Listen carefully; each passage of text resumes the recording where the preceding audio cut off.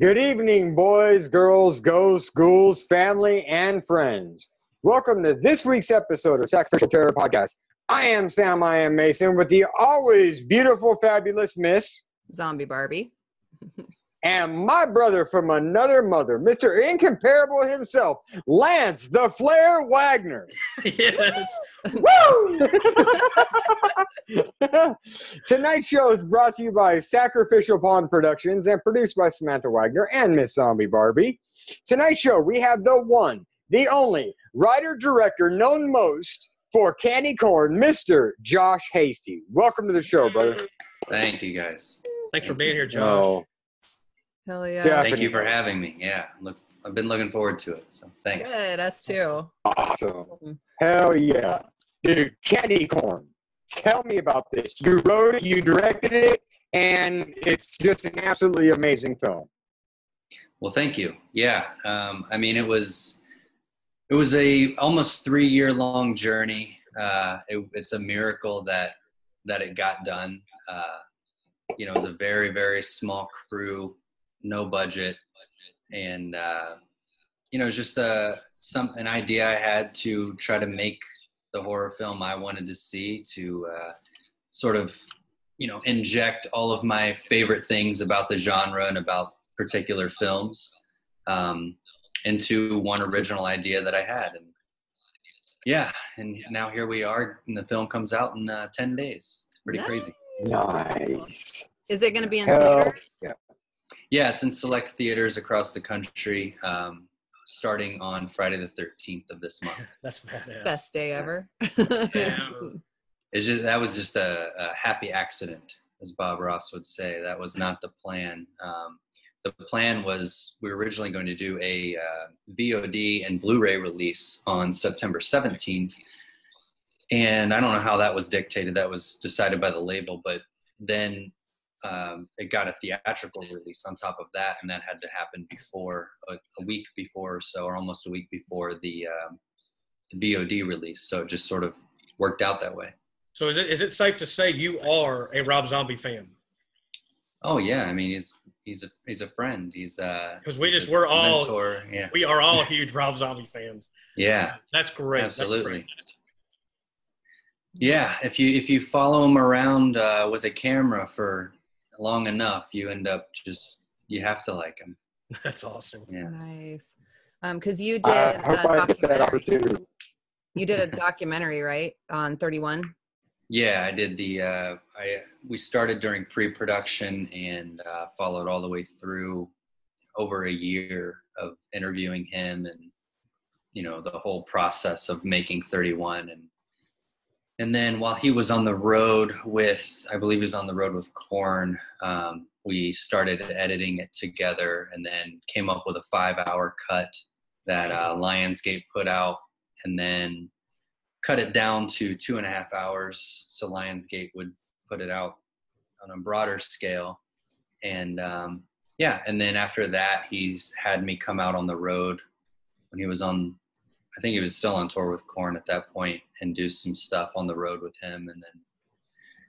And then he became my sounding board during all the bullshit of getting Candy Corn done. So, Awesome. Nice. yeah. I got his autograph back there if you can see it. Very nice. That's fake. Sorry to tell you. That's better not be. So I was telling Rhiannon a while ago, you have a short listed in your credits called Total Skull. Is that some kind of homage to Sherry? It's a commercial for Is that what it is? clothing line. Yeah. Okay. Yeah, that's how I got hooked up with Rob. Ultimately, I directed that commercial, and then the guy I had worked on it with was running Sherry's MySpace. If you remember MySpace, Right. Yeah. And she really loved it, so she invited us out to the set of Lords of Salem for a few days when they were in Salem, and Oh. shooting at the end of that. And so that's how I sort of met them. And then Rob's bassist, Piggy D, actually, I became friends with him, and he did a logo for Haunted House that I was directing at the time. And then down the road, I ended up hooking up with Rob for 31. Wow, But that's yeah, awesome. the Total Skull is what started it all. That's awesome. Um, I have a hoodie. I have one of that's actually how I got the autographs. I bought a hoodie Oh, from nice. Sherry.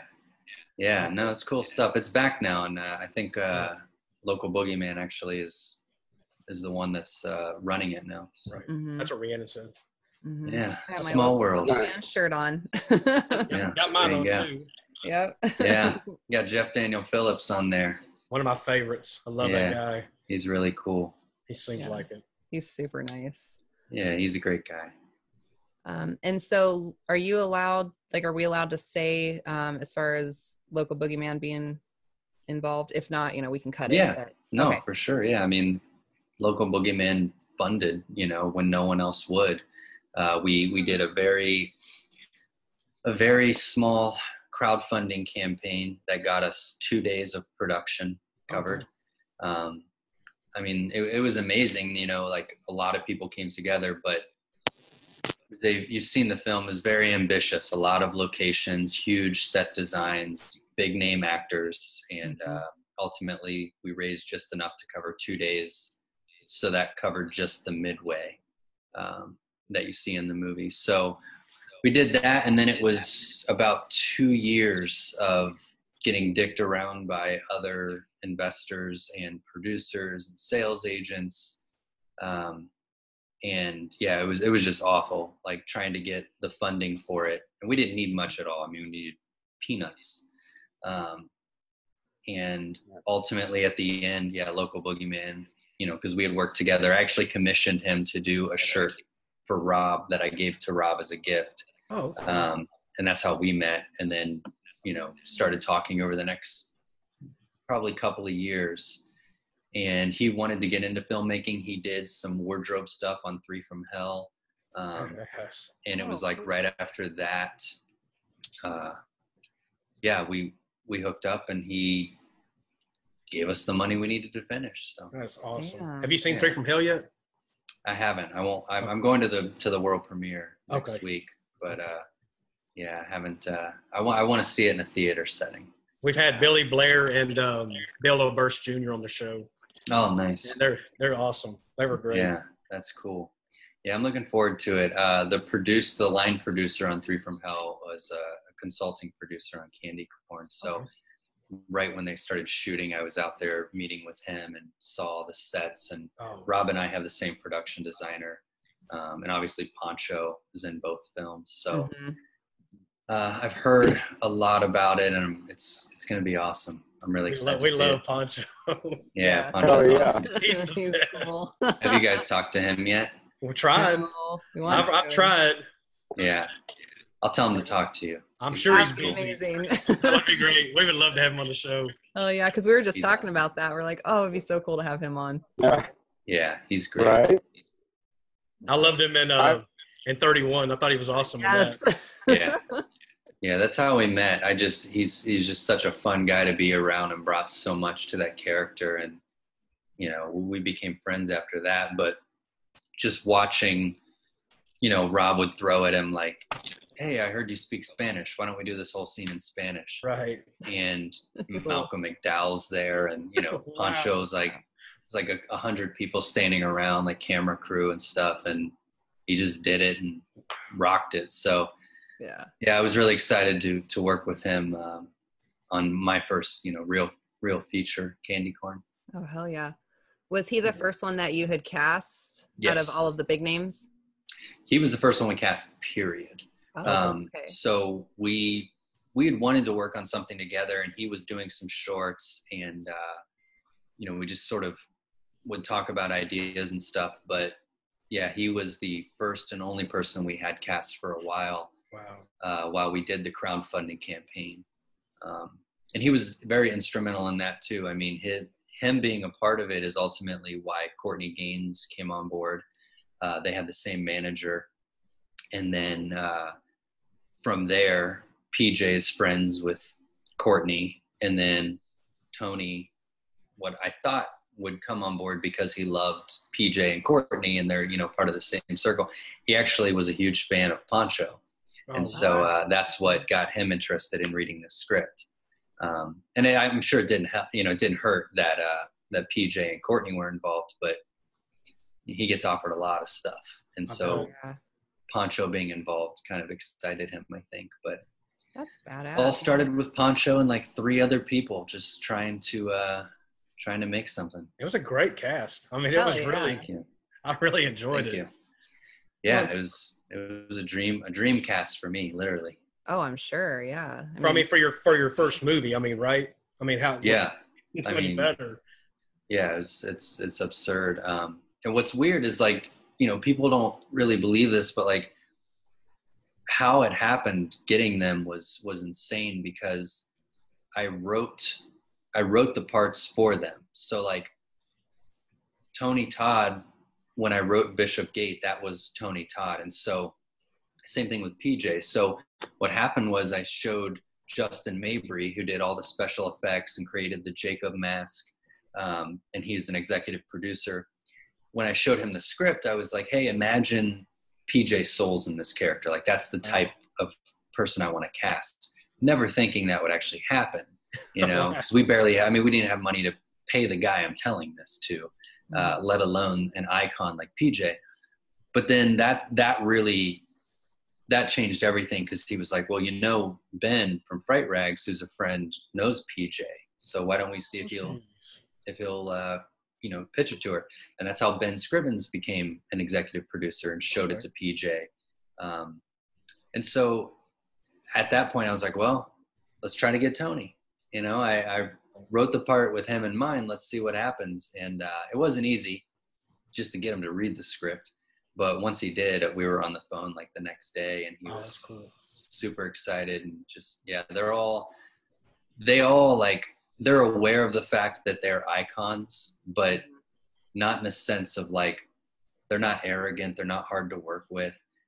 Like, you know, they just know that they're bringing a lot to the table, but they also bring a professionalism and just, you know, so much care and interest in the script and in the characters. So people know PJ Souls is Linda from Halloween. I mean, this is an iconic. Yeah.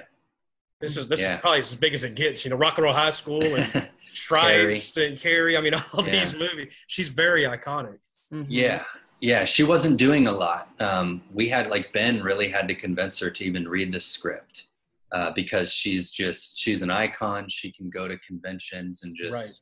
I mean, we went to Horror Hound. We had our first sort of sneak peek screening of Candy Corn at Horror Hound in Cincinnati in March of this year. And PJ, Tony, and Courtney were all guests there. Wow. And PJ's line was just, I mean, out the door and around the block all weekend long. People, and then she could do that every single weekend. And she kind of does whenever she wants to. So it was a feat to get her to look at the script, to consider it, but she loved it and loved the character and trusted, you know, because of my relationship with Rob, because she was in Devil's Rejects. I was going to say, was that the reason? Was that probably the last one she had done, right? The last movie she had done, maybe? I don't know. I'd have to look and see, but it's definitely, you know, she was in it for a couple minutes and it's still like Sid Haig with Captain Spaulding. Yeah. She told me like she signs pictures of that all day long. Like it's just one little role, but the fans love it so much. Yep. But she was amazing. They were all amazing. I couldn't have been happier with the cast. That's so cool. So it was like your dream cast. Everybody you wanted. Yeah. That's crazy. Yeah. I mean, Tony is in all my favorite things, starting with the Candyman to X-Files, The Crow. I mean, those 3 alone, like it hardly gets better than that for me. That is so cool. Yeah. And it was just so awesome. Like he just was, they're all method actors, the main characters. And I'm what Poncho refers to as a method director because I don't call anyone by their name. I call them by the character's name. Oh, cool. And as soon as we get on set, I want to create that world, you know, and I want, like, I'm not pleasant about it. Like, I don't fuck around. Like, if you are on set, like, that's your character. And so it was cool for me because I have to stay in that mindset. Because if I start, I'll wig myself out. You know, if I start thinking like, holy shit, it's Tony Todd. Right. You know, like you can get in your own head, and no matter how cool and collected you are, like that could kind of wig you out on considering the pressure you're under. And he needs you to direct him. I mean, yeah, right? exactly. He knows he's Tony. Like he's right. You know, the Tony he isn't the Tony that I have seen on TV. So it's like, you're a director, you're a professional. And so, you know, I don't get too caught up in that, but I just, right out of the gates, I'm just like, I'm just going to treat everybody as if they're the characters, and that in my head would have created this ongoing world, and it did. And so, you know, it was cool because everybody always asked me, like, what was it like to work with them? And I really don't know, because I never, like, I talk to them all the time now, and like they're friends now, and we're doing all these shows together. And so I kind of get those moments now where I'm like, cool, Tony Todd just texted me happy birthday, you know? Oh, that's but so cool. While we're on set, it's like, it's Bishop. And he actually gave me shit at one point because he was trying to improv stuff. And I was just like, no, that's not how it goes. It's like this. Wow. And it's in the behind the scenes documentary, I think. And he just kind of laughs and he's like, oh, okay. You know, because it's like he's worked with all these huge directors and films, but he loved it. And afterwards he told me, he's like, you don't give a fuck. Like, you have it in your head, and that's that. And, you know, and in hindsight, I'm like, man, that could have really backfired. And Courtney would push back a lot, because Courtney, we went through a lot of shit to get this movie done. And he was a producer from almost day one. And so if I started telling him like how to articulate words, because I have all of it in my head, you know, how the characters sound and what they say. That's crazy. That's weird. He would just like, you know, he was the only one that would really push back, but in a good way. I mean, because he cared. He really gave a shit about the character. And yeah, so it's weird. It's like when I look back, I don't, now that I know them all personally, it's hard for me to even picture like PJ on set, because it was Marcy. And it was this character that was in my head. I mean, I designed her haircut. I did 99% of the wardrobes myself. Wow. And it was all manufactured in my head and then into reality with these hands and the help of a few, you know, very dedicated and very patient crew members. And then it was just like, you know, for however long I had with that person, I was with that character. And so, yeah, I don't know. It's bizarre. Hey, before I forget real quick, when I was checking the name, just so I would remember all the names, I saw Bishop Gate. Yeah. So that just jumped out like right away. I went, okay, no, he wasn't a religious person in the movie. So I started to investigate, and I put Bishop Gate in search, and about the only thing that really come up was an apartment complex in Ohio. And I go, look and see where the film was done, and it was done in Ohio. So I'm like going, where'd the name come? I'm like, I got to ask him where the freaking name comes from. Yeah. You're the first person to ask. Well, Tony asked, but it's actually, so I'll preface with this. Every single character in the movie is named after something important to me, whether it's a film, a character from a TV show, and in Bishop Gates' case, it's from a Beatles song. Off of Sgt. Pepper. It's called The Benefit of Mr. Kite. And gotcha. I know it well. Yeah, it's, you know, that's awesome. He mentions Bishop. It's actually Bishop's Gate in the song. But I named him Bishop Gate after. I wonder if that's where the apartment complex got that name from, too. You know? Yeah, probably. I just thought it was so weird. They were both in Ohio. I was like going, there's got to be some weird. Kind of connection, you know? Yeah, no, that's the Beatles. Okay, cool. Yeah. That's cool. Dang. Yeah. Kind of ciphered something out, you know? Yeah.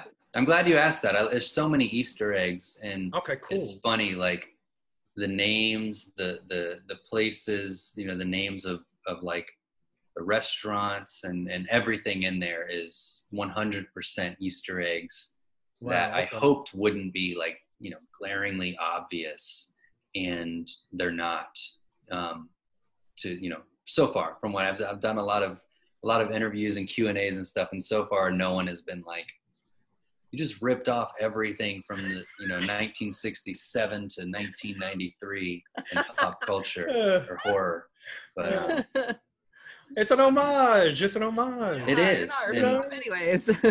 Yeah, and it's cool for me because I mean I grew up like, you know, watching all these things, and I study these films and shows, and so there's a ton of X-Files and Twin Peaks stuff. There's Awesome. Rosemary's Baby references all through it. I just watched that. Rosemary's Baby is my favorite of all time. Just watched it. Yeah, I just watched that last week. Did you? Yeah, all Did these you? years I've never seen it, and this is the Really? first time I watched it. Yeah. Did any of the names or anything stand out in Candy Corn from? You saw it From, after you saw Rosemary Candy Baby. Corn, right? I saw it after I saw Candy Corn, but I didn't correlate anything. What Good, names was it? good. So since you The mentioned the big one, I haven't. I'm not like going out and just saying it because I want people to see if they Okay. can figure it out. But but since you asked, I'll tell you.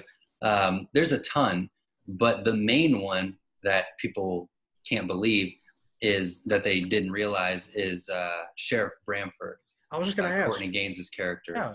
Bramford is the name of the apartment that Mia Farrow lives in, and Oh. that's where Wow. the whole movie takes place. Is the Bramford, or the Black Bramford, as they call it. in Yeah. Rosemary Right, Baby. right. now that you Okay. say it, I can So- picture the sign in the movie. Yeah, Wow. so Guy and Rosemary live there next to the Castevets, and there's all kinds of references there. But yeah, the Bramford is Mr. Bramford, Sheriff Bramford. That's so cool.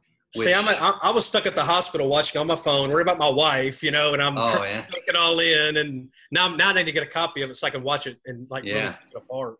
You know, Yeah, Thank there's a lot in there, and that was my goal. I wanted it to be something that you watched and enjoyed, and it seemed like it was just at the surface and was fun. But I always loved movies and music too, that it's in paintings, any type of art that just seems like, okay, I get it, but you kind of know like there's something else there, that maybe you aren't getting.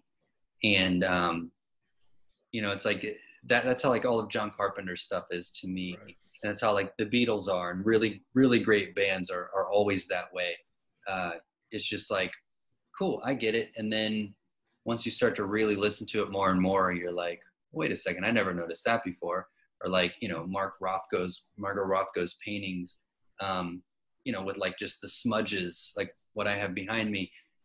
It's like, it's simple, but the more you stare at it and the more you sort of invest into it, there's more there. right. And so that was my goal there. And one of the sort of, things that I used to implement that theory, which is what it was until it, actually comes out, is naming things like I just said, and dropping little Easter eggs. And, that was part of it. And then the other part was just, doing what Hitchcock did all the time, which is not answering all the questions. So there's all these scenes where it's like, I give you just enough. And then you're like, well, what was Bishop talking about there? Why didn't he, what's going on here? And it's a fine balance. And I wasn't sure how that was going to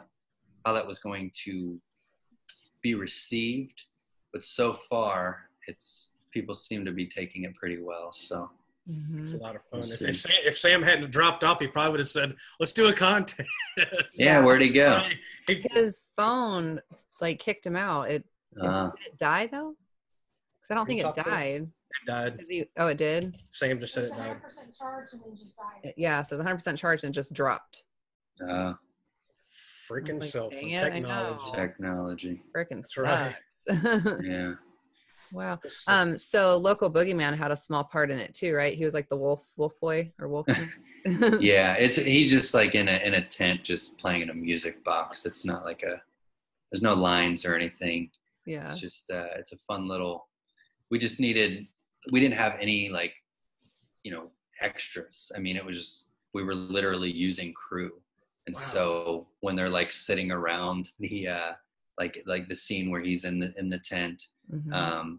and then when they're sitting around when Dr. Death is giving his speech, like all that's just literally just whoever can come around and put on some wardrobe, just send them to the wardrobe trailer. And that's what we did with pretty much all of our extras for the most part.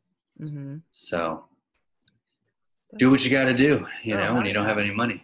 Yeah. Well, it turned out fucking amazing.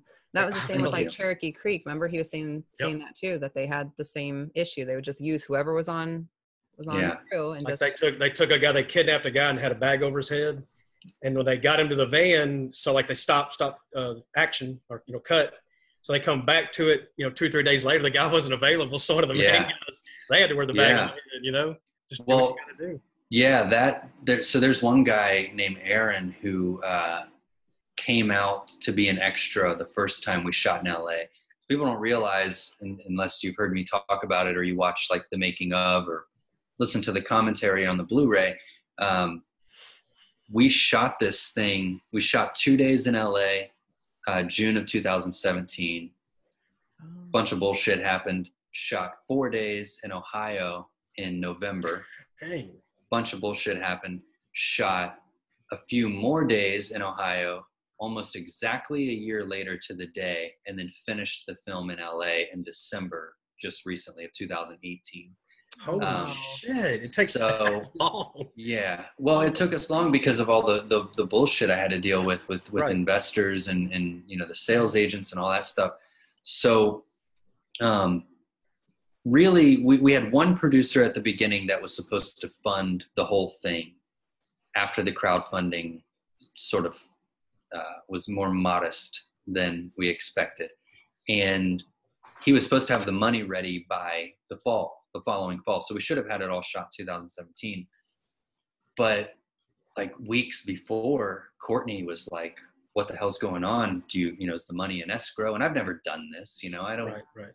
I don't know what the fuck, money in escrow. I didn't know what the hell he was talking about at the time. I was like, he says he's going to have the money. Courtney's like, "Well, how do we know he's going to have it?" Well, he said he was going to. Why would someone lie? I was very naive in 2017, right. But he didn't deliver anything. Courtney ended up like 2 weeks before raising just enough to shoot those few days. And so people ask me like, why didn't you just wait until you had it all? But we couldn't because, the other thing I learned is contracts don't mean shit. People will break contracts left and right, and they do in Hollywood all the time. Oh yeah. So it's like, we all kind of thought like, all right, this dude he's going to do it. And when he didn't, we already had locations, we had sets built, we had cast, everything. It's like, so at that point we were like, well, what can we shoot for this little bit of money that Courtney put up basically through one of his friends that invested. And then, so we decided we'll shoot just the exteriors in Ohio. That way we can have all the fall time stuff. Mm-hmm. And then at that point, hopefully we can raise the rest of the money to do the rest of it, which essentially we did. And that's when Local Boogeyman came in, because essentially even though it was a year, we did raise enough to shoot the rest of it, but we did it in 2 parts because the circus was in LA, and we can't get that circus anywhere else, and you can't get the aesthetic that we got in Ohio and LA. So, that's what we had to do. Okay. What I remember, it was seamless. Well, thank you. Yeah. I'm being serious, not just because you're on the show. I would have had no idea it took that long to make that movie. Yeah. It's seamless. We were very, that was stressful to get it that way. And it started with working with my DP on getting screenshots, because I edit the whole movie myself. So I was able to just, in between these lulls, I was editing the whole time. So I could take screenshots of everything and show him, this is exactly what the lighting looked like. And then we had an amazing gaffer that came on the second half, the final part of the shoot. And he watched all the clips I edited. He studied where the light was coming from. That way it all matched when we went back to LA and back to Ohio a year later. But then the big thing on top of that was my fiance color grades everything. So it was going through and you can have the lights in certain places, but it doesn't necessarily mean it's going to match. So she spent a lot of time matching. Like, for instance, there's a shot, I won't give it away what happens, but if you remember at the end of the movie, Mike is in the midway and the cop car pulls up and something pretty epic happens. So, and this is all, I have stories like this for days that are on the Blu-ray bonus features. So if you like this kind of stuff, definitely get the Blu-ray. I'm going to get it. But it's, so he's in the Midway. We shot that in September 2017. Now, we could not afford a cop car there. So I told everyone, we're just going to shoot that when we come back to the circus. We'll set everything up and we'll shoot the cop car later because we'll have more money. Well, we ended up not being able to do that. So we had to shoot the cop car arriving in Ohio a year later. So in the movie, you see Mike in the Midway. And what I ended up doing was renting just the light bar that's on the red and blue lights. Right. Oh, You can just rent those in LA. You can rent anything. So we rented those for like $100. And so the lights would be flashing on him. But every time it cuts to the car, okay. so every time it cuts to him in the Midway, it's just him looking at a minivan, like our crew van, with the headlights from that. That's awesome. And then the light bar on. And then when it cuts to what he's looking at, that's a year later in Ohio, and it's the actual cop car. No So freaking it's just clue. cutting those. But like the big thing is like, we can match that lighting and do that the best we can. And it's just all like, that's the type of shit that I had to deal with, of thinking like, just thinking on my feet and how do we do this? But then what Lindsay would do was like, the headlights on a minivan aren't the same color temperature as this, early 70s headlights. So it's changing those colors. And I mean, just putting so much fucking work into this thing, man. I can't even explain. That's crazy. That's really smart of her to think of that the headlights Yeah, are it really is. color. Yeah, because that's type of stuff like stuff on this budget, if you want to even call it a budget, you just don't think about that stuff. And we never looked at it as low budget though. I mean, we had an Academy Award winning makeup team that did all the special effects, that did it as a favor, because they just wanted to work on something fun and what they used to do. That is cool. So in that sense, that's why we approached everything the way that we did, because while we had no money and we were running around like crazy and freezing our asses off at all times, and early winter in Ohio and whatever, we always, all the way through post-production, I mean, like stuff like that, and there's stories like that for days, but we always treated it like it's not some bullshit low budget thing. Like this is, it's candy corn, and that means something epic to us. Right. Yeah. So that was the mindset for pretty much everybody. And if it wasn't your mindset, you didn't last long.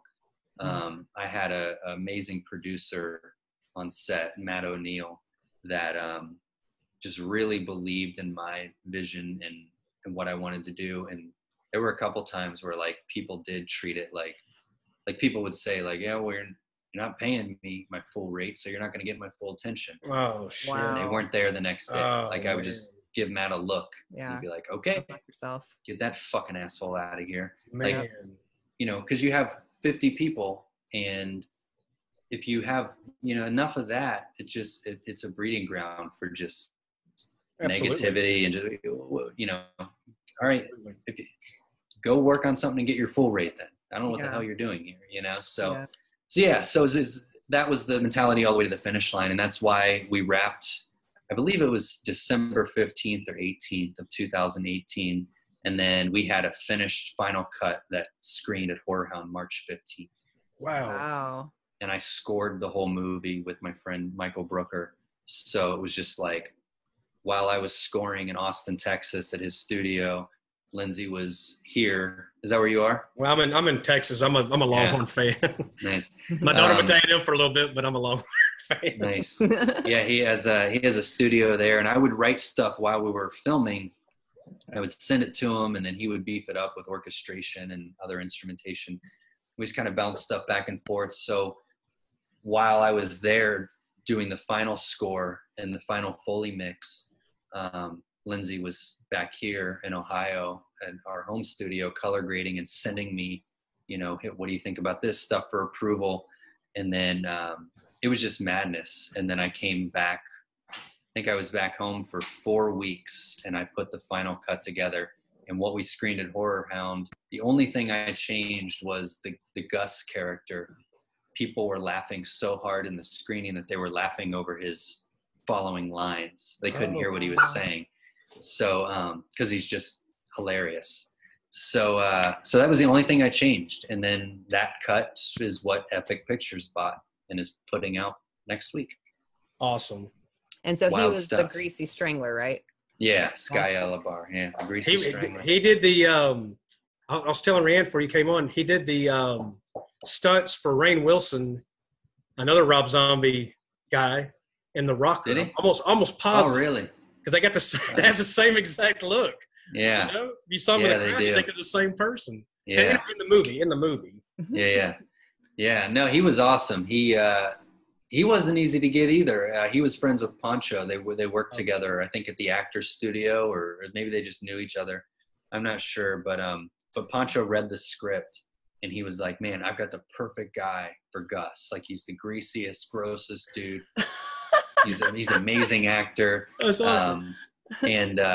Yeah, I mean, how you think Sky Elabar is, that's how Sky Elabar is. Wow. You just can't be in a bad mood when you're talking to this guy. He's just, he's awesome. Oh, I think I read that on your Instagram about you. So if we were also, her and I having a debate, if you had to say there's a superstar of the movie, if it's Poncho or if it's Courtney, who would you say is the absolute? I mean, I kind of have a feeling you're gonna say Poncho now, but we kind of agree that Poncho was like the star of the movie.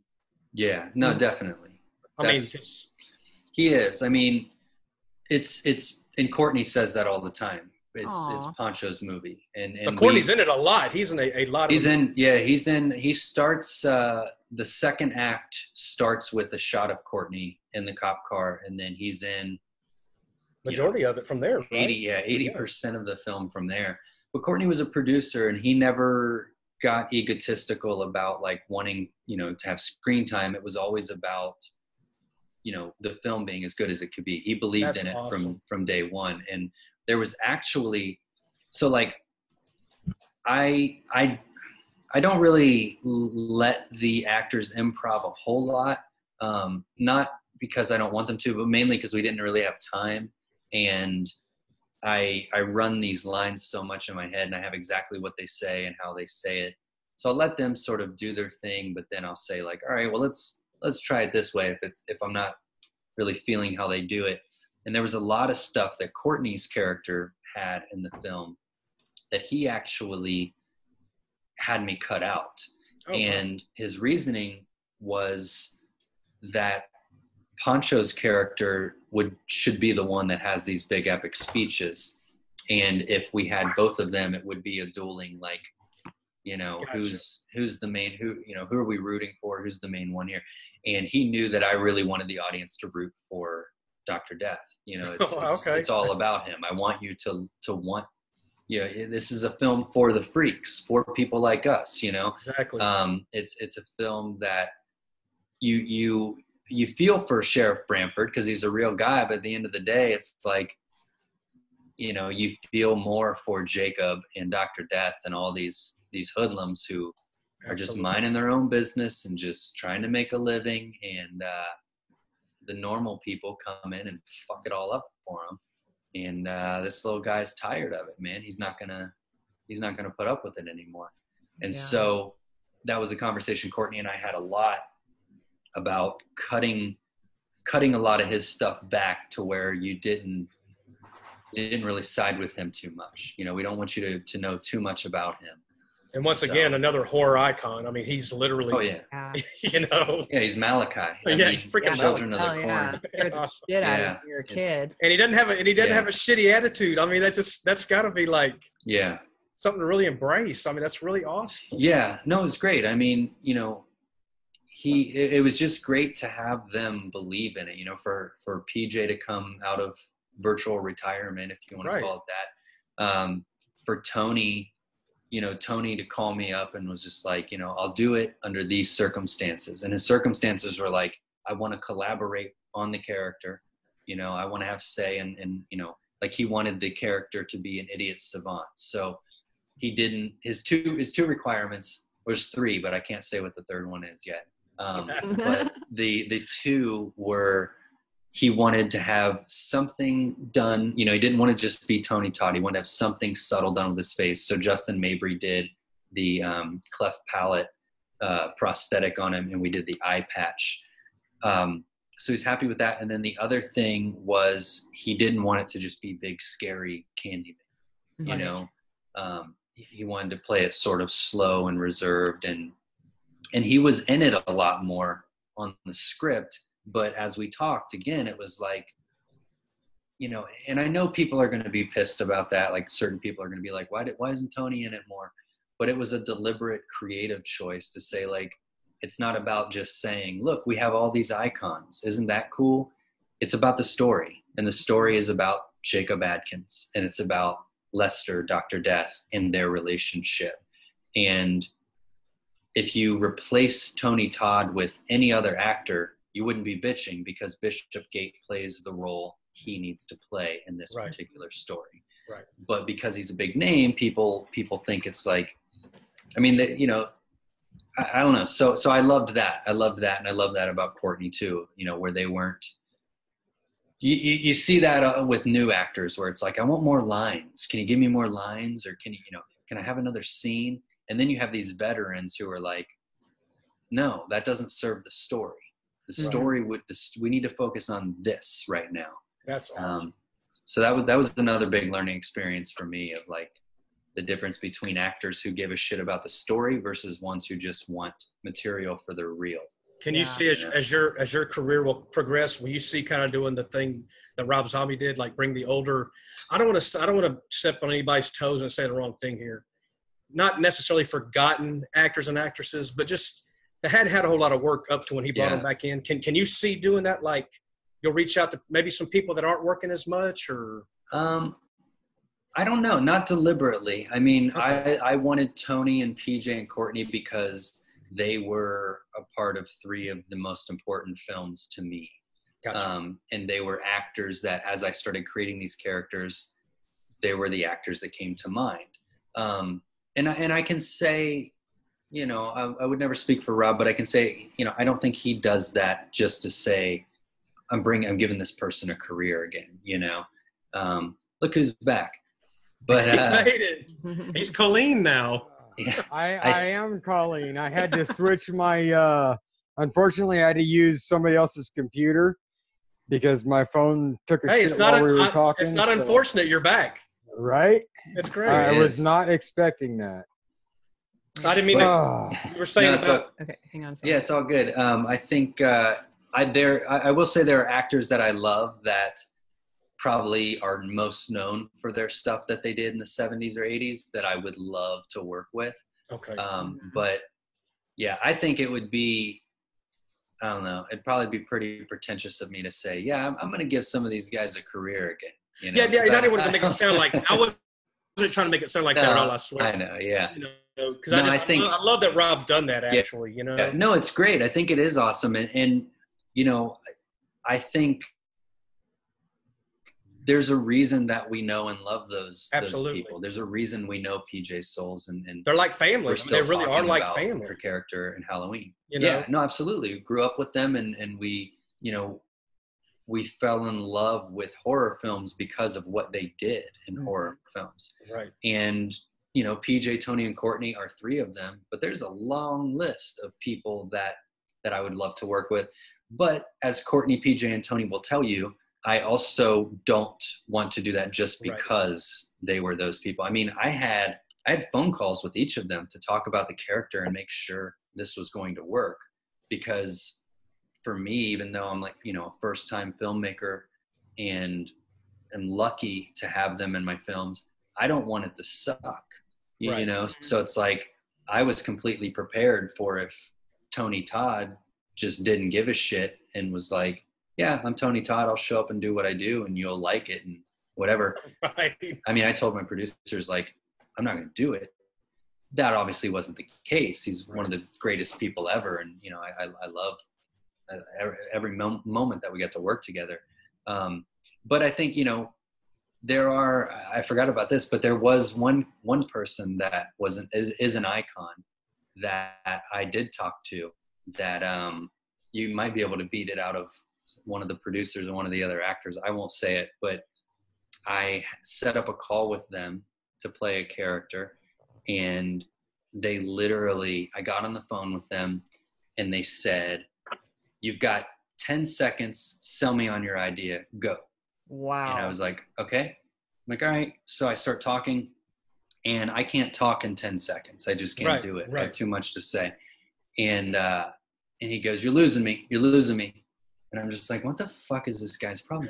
And so I was like, all right. And so I just, did my pitch, and he was like, all right, well, I think he said something about like, something about Rob Zombie, and like, well, if I do this, is there a chance you think Rob might cast me in something?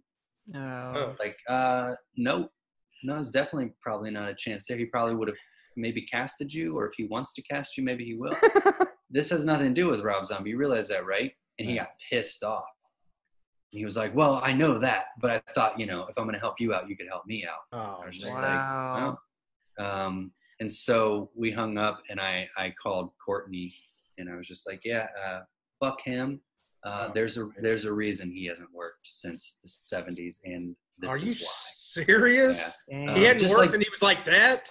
Well, just bullshit stuff. Yeah. I mean, and it's someone you can go to. You can go to these conventions, and he's at 90% of them, probably with, a decent line or whatever. But it's like, that's the attitude of some of them. But then it's like PJ, her fucking line is to the next city.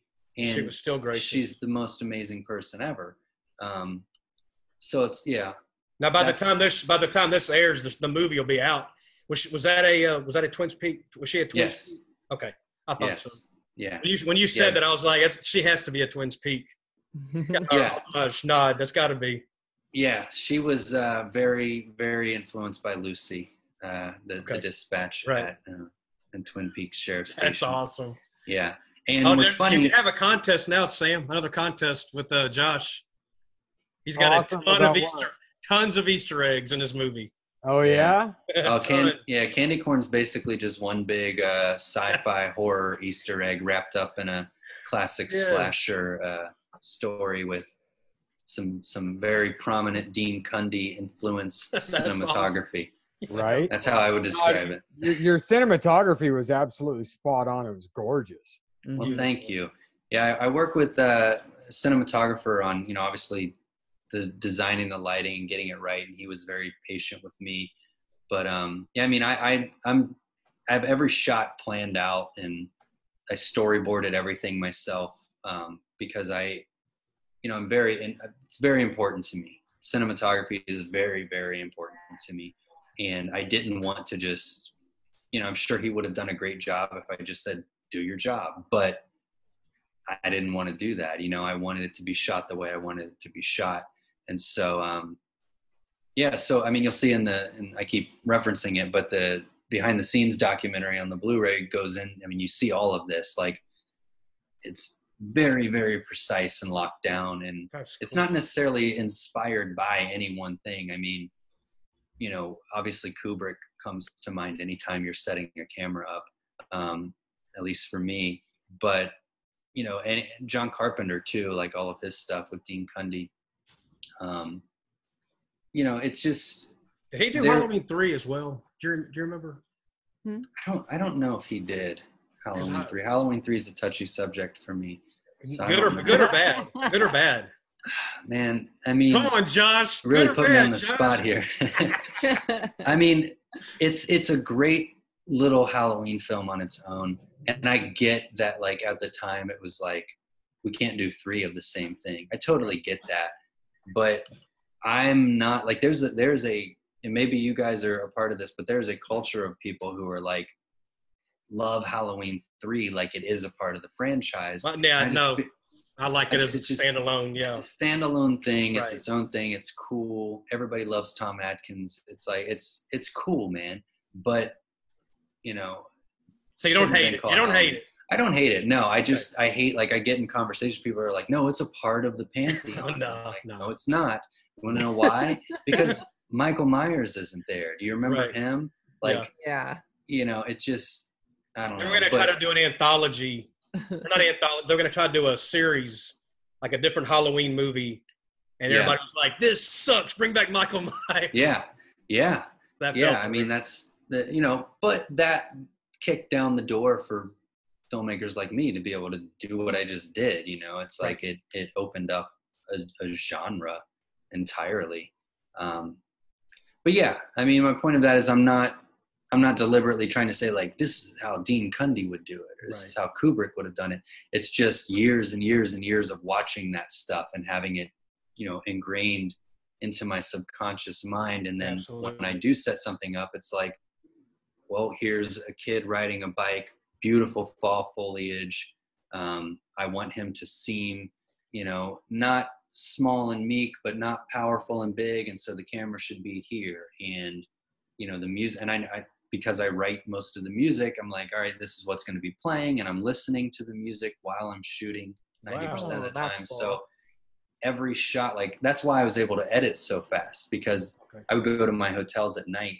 We'd shoot 12 to 14 hours, and I would go home and just try to cut everything I could before I passed out, because it was still fresh and exciting. But yeah, I appreciate you saying that about the look of it, because that's, in addition to the cinematography, Lindsay, my fiance, who color graded everything, we spent a lot of time with the look of it and mimicking film stocks. And I actually composited actual Kodak film stock grain into every single shot. And so I would study how that grain would react in low lights and highlights and midtones. And the whole movie, you know, the entire film, I went through frame by frame. This is after Horror Hound. That was like really the only thing I really changed aside from the Gus stuff, but just went through and tried to just like make sure every shot looked how I wanted it to look, and how I wanted to look was not digital, but it wasn't archival. You know, it wasn't like, I love House of the Devil, but like House of the Devil deliberately looks like an old film. Yeah. I didn't want that, because I didn't want people to feel like they were watching something from a time capsule. Right. And so it was that. It was getting the colors right. How do the colors react to, you know, on certain film stocks? And then what does the grain do? And it creates this warmth, and all of that. I mean, it's so much freaking work. So it's nice to. So how many times did you see the movie? Oh, I've seen it. I mean, I can't even count. Right. I can't even count. I literally like would watch it all the way through, and I have notebooks just for myself of like, turn the grain down 6% there. Wow. We shot everything in the 2:40 aspect ratio, which I loved and I thought was perfect for this film. But even when we shot that in it, when I'm looking at my monitor, there's the black bars at the top and the bottom, but there's still footage being shot under that. I don't want to see it, but it's still there. And sometimes when we're, you know, shooting on the fly like that, we can frame up as much as we want, but there's still like, the framing might not be completely perfect. So like the shot at the very end of the movie when we're dollying in on Dr. Death, talking to the girl in the tent, I literally went through and reframed and resized and just sort of redid that dolly shot. You know, so it was a lot of that. I would make notes on like, you know, where I wanted to do that. Yeah, I've over 100 times I've seen this movie. You know, because I had to watch it through all the color grading changes, through my edits, through all the scoring. It's just madness. That's great. Oh, that's great. cool. Yeah, and I still like it. Whereas with my film, I'm doing it, you know, directly in 4K. So yeah, you know, but I want it to have that new feel. I want it to have that extreme clarity, because the special effects that we're doing are all done in house, you know. So I want the details that you see to really grab you and make you think it's more of a snuff film than it is a horror film. Yeah, no, that's the beautiful thing about it. Yeah, natural. Yeah, I mean, we shot Candy Corn in 4K, and I degraded the shit out of it to make it not look that way. But and I'll shoot, you know, I the producer I had on Candy Corn, I hope to work with on everything, and we're currently in the development phase for my next film, and it's going to be shot on film, and I hope to only shoot on film, because I worked so fucking tirelessly to get Candy Corn to look like film, but I think I'm pretty good at it. And I worked with some top people that work on some huge movies in LA that helped me sort of figure out how to do that. Mhm. You can't beat the film look for the style that I want. But yeah, I mean, some people, the story they're telling needs to be told digital and modern looking. But I want Candy Corn will most likely I've got about 4 movies right now that I'm working on the scripts and kind of my plan to get done over the next several years. Candy Corn's probably the cleanest looking of them. Wow. I mean, Wow. they'll all have my look, like Right. the very composed and hopefully, beautiful, as you said, look to it. But I just love the film grain, man. I just love that, the texture to it, especially with the characters that I like to work with, Poncho's just so, he demands your attention. I mean, I love that about him. Yeah. You really zone in on him, Mm-hmm. Yeah. That was a lot of work. I mean, he came in originally very over the top, sort of how he is on stage in the movie. And, I didn't want to tell him how I wanted the character first. I want him to do his thing and then critique it or just, sort of give my feedback. But I have the character in my head 100%. And when he came out and first started doing it, like when he would do just like normal dialogue, it would be like crazy Dr. Death. And I was just like, yeah, man, that's not going to work. This is a real guy. Dr. Death starts and ends on stage. Outside of that, he's Lester. He's a real human being. And that's why Bishopgate calls him that, and is the only one that calls him that. No one calls him Dr. Death that knows him in the real world. That's just this character. Gotcha. And so we talked about that a lot and just kept combing back on this, eccentric, over the top character and making him a real person. And so a lot of the jokes and remarks that he says in there, like some of that shit that I've said to people, and I just wanted to put it on film, so it's there forever. And he loved that, and you'll see that in the behind the scenes documentary. There's times where like he'll be like saying something like, what if, like, especially when he's like patronizing Sheriff Bramford, and I'll just say like, why don't you do this, and like my direction to him every time he's talking to Sheriff Bramford, every time my direction was treat him like he's your dog, like he's your puppy. And it's just like, like, well, come on, buddy, what's going on? Do you want this? You want, like, oh, cheer up. And the second he's not interested, flip and make us think like, oh shit, this guy's not funny. He could, like, this dude's fucked up, Right. So Poncho just nailed that. So he could go from like shrunken head, to just like, stop, just anything for you, Sam. And just has this look where you're just like, oh God, this guy's no good. But he does that so many times, like in the trailer, when he's like, patronizing him and hazing him about, I'm sure you've been turned down by better looking guys than Jacob. Like, and you just see in Courtney, and again, they're method actors. So Courtney's like, he's getting pissed, like really pissed. And a lot of stuff I would not tell Bramford what Dr. Death was going to say or do. So he would be kind of shocked and caught off guard. Mm-hmm. And it just, I just love it. They're all so freaking great. It was awesome. We're going to push the hell out of that movie. Oh, hell yeah. No, thanks. We're going to push the lot. Well, thank you. Yeah. Big time. That was awesome. So your next movie, when are you planning on starting to put into production? I don't know yet. I mean, right now my main focus is obviously the Candy Corn Trail. I mean, like I said, I leave this Thursday to do Son of Monsterpalooza. And then it's just the world premiere the week after that. And then just nonstop, all the way through close to December. I'll be doing Q&As and panels and screenings, and stuff like that. So that's, I can't really do a whole lot during that time, but we've started, I've got the script and started sort of just the development side of things. Mm-hmm. And I don't know, we'll see. I mean, hopefully, spring of next year, something like that. If all goes according to plan, that would be my dream situation, would be on set around that time. Mhm. But I don't like downtime. I like to, this is exciting, and I love that everyone's excited about candy corn, but like, I'm so ready to just like give it to everybody, like, not that I'm tired of it. I still love it. I could watch it like every screening we do. I still love it. I love, especially with an audience, Right. Seeing when people laugh at Gus, or, they rooting for Jacob, or like laughing at, Dr. Death's comments and cheering for him. And like, I just love that. It's so amazing to experience that with a crowd.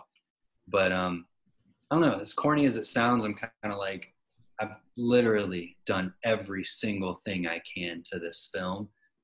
I love it so much. There's things I hate about it because we didn't have enough money. We didn't have enough time. That's just life.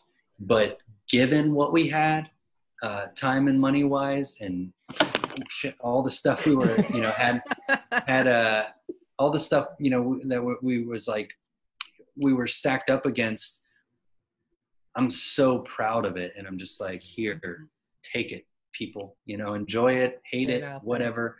And I wrote Candy Corn as a trilogy. I have 2 other scripts. Okay. It's not what I'm going to do next.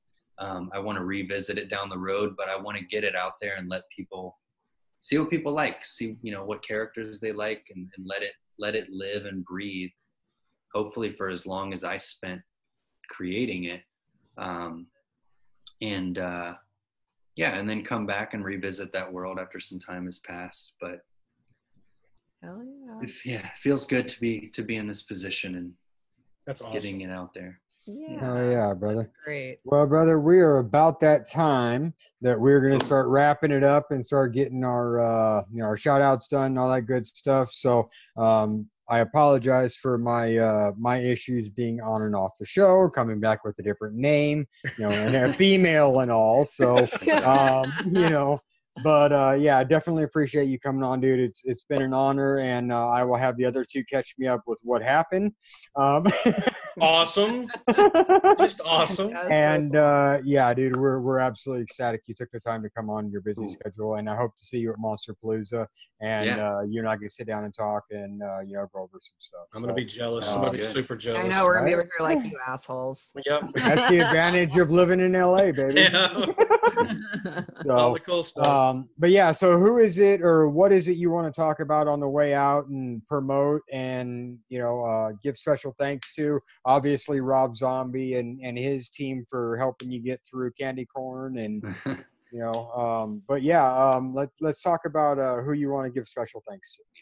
Yeah, I mean, everybody that helped get it done. I mean, it was really a team effort, and it wasn't easy. And as calm and collected as I might seem right now, I'm not that way all the time.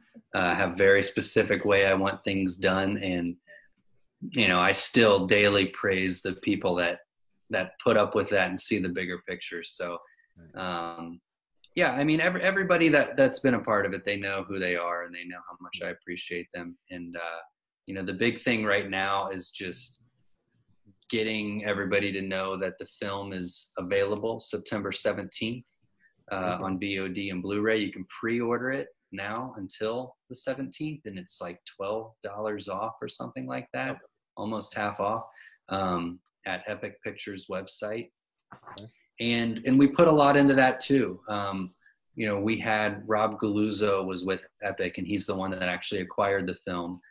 Ryan Turek from Blumhouse saw it and really liked it, and told Rob, hey, you got to check this out. It would be perfect for Dread. Right. And then that's how it all happened really with Epic. And one of the big things that I want everybody to know with this is Rob is a huge collector, like we all are. I mean, look behind you, it's just what our lives revolve around. And he sort of kick-started, let's make sure this physical release isn't just some half-assed thing.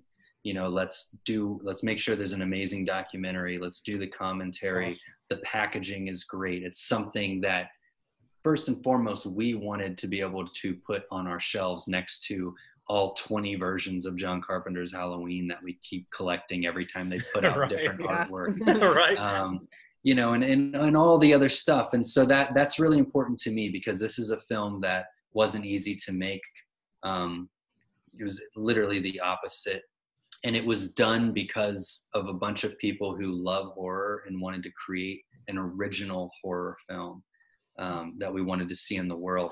And so the fact that we accomplished that is amazing, and I'm proud of that. We're all proud of that. But the fact that the physical release also reflects that same sentiment is huge. And so, I just want to thank, obviously, Rob for encouraging everyone at Epic to do that, because they don't do that with all their films. A lot of them go to VOD and that's that.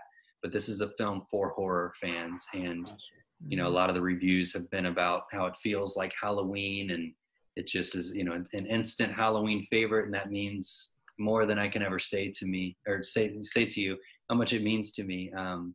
So yeah, just thanks to everybody who helped us get it done over the last 3 years, and everybody who's taking the time to check it out now. And telling everybody about it. It's incredible. Yeah, it was we are awesome. definitely Loved going to it. be spreading the word.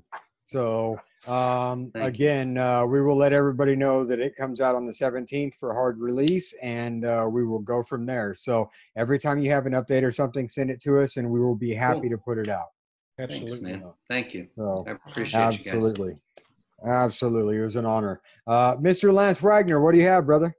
Just wanted to say the Primetime Horror Show should probably be out by now, hopefully. Yes. Thad Timothy, Lansdale, and David Martin. Cat's out of the bag. They've got a show coming. So, and it's going to be good. Going to talk about indie movies, indie music, cult stuff. It's going to be a good show. Guys are real funny. Mhm. Damon Williams, Scott Williamson, James Blankenship for their nonstop support of the show. Roy Rose and Lisa Rose have a contest going on. Not sure how this. We'll probably see it like one drawing before this show drops. So. But they're going to have it all the way up to the Cult Classic Convention in February, and I think you go to the Cult Classic Convention website or Instagram, and you share it with like 4 people. It's easy to enter it, and you can win actual weekend passes, I believe, to the convention. So, but anyway, that's Roy Rose and Lisa Rose. They own the gas station, which was in the original Texas Chainsaw Massacre, and that's where everything falls off of the Cult Classic Convention. Saw them all connected. Daryl Hook's been a real big guy that loves our show. He's Mr. Meat Hook on YouTube, and he has a group. It's funny we brought Halloween 3 up. He has a group on Facebook, Halloween 3 Lovers, and it's a great group. Everybody's real chill. C.W. Penny, Bradley Lynch, and Elsie Holt, who Elsie Holt was in Your Next. They have it's called Rantin' Raven Reviews, and it's on all platforms, YouTube, Spotify, all that stuff. Good stuff. They reviewed, I think, Friday the 13th, the original versus the remakes or something like that. It was really, really well done. Joe Ridgely and George C. Romero Pictures, Indie Brigade. Excellent show coming. They had a little bit of a glitch yesterday they just wanted to talk about some things, had technical difficulties, but they're going to be up and running pretty soon. They're going to be good. Chris Attella does our music. Josh, dude's awesome. Matthew Price Thompson, you'll be doing your picture. He's awesome. MPT Graphics. And then just real quick, Billy Pond, Bill O'Burst Jr., and Parrish Randall's going to be on the show pretty soon. So we'll have 3 of the Circus of the Dead's mainstays on. And then is it Whorehound right now in Indy, right? We were saying? Whorehound, PJ Starks, Drew Marvick, and Mitch Rafter, my buddies. They're all awesome.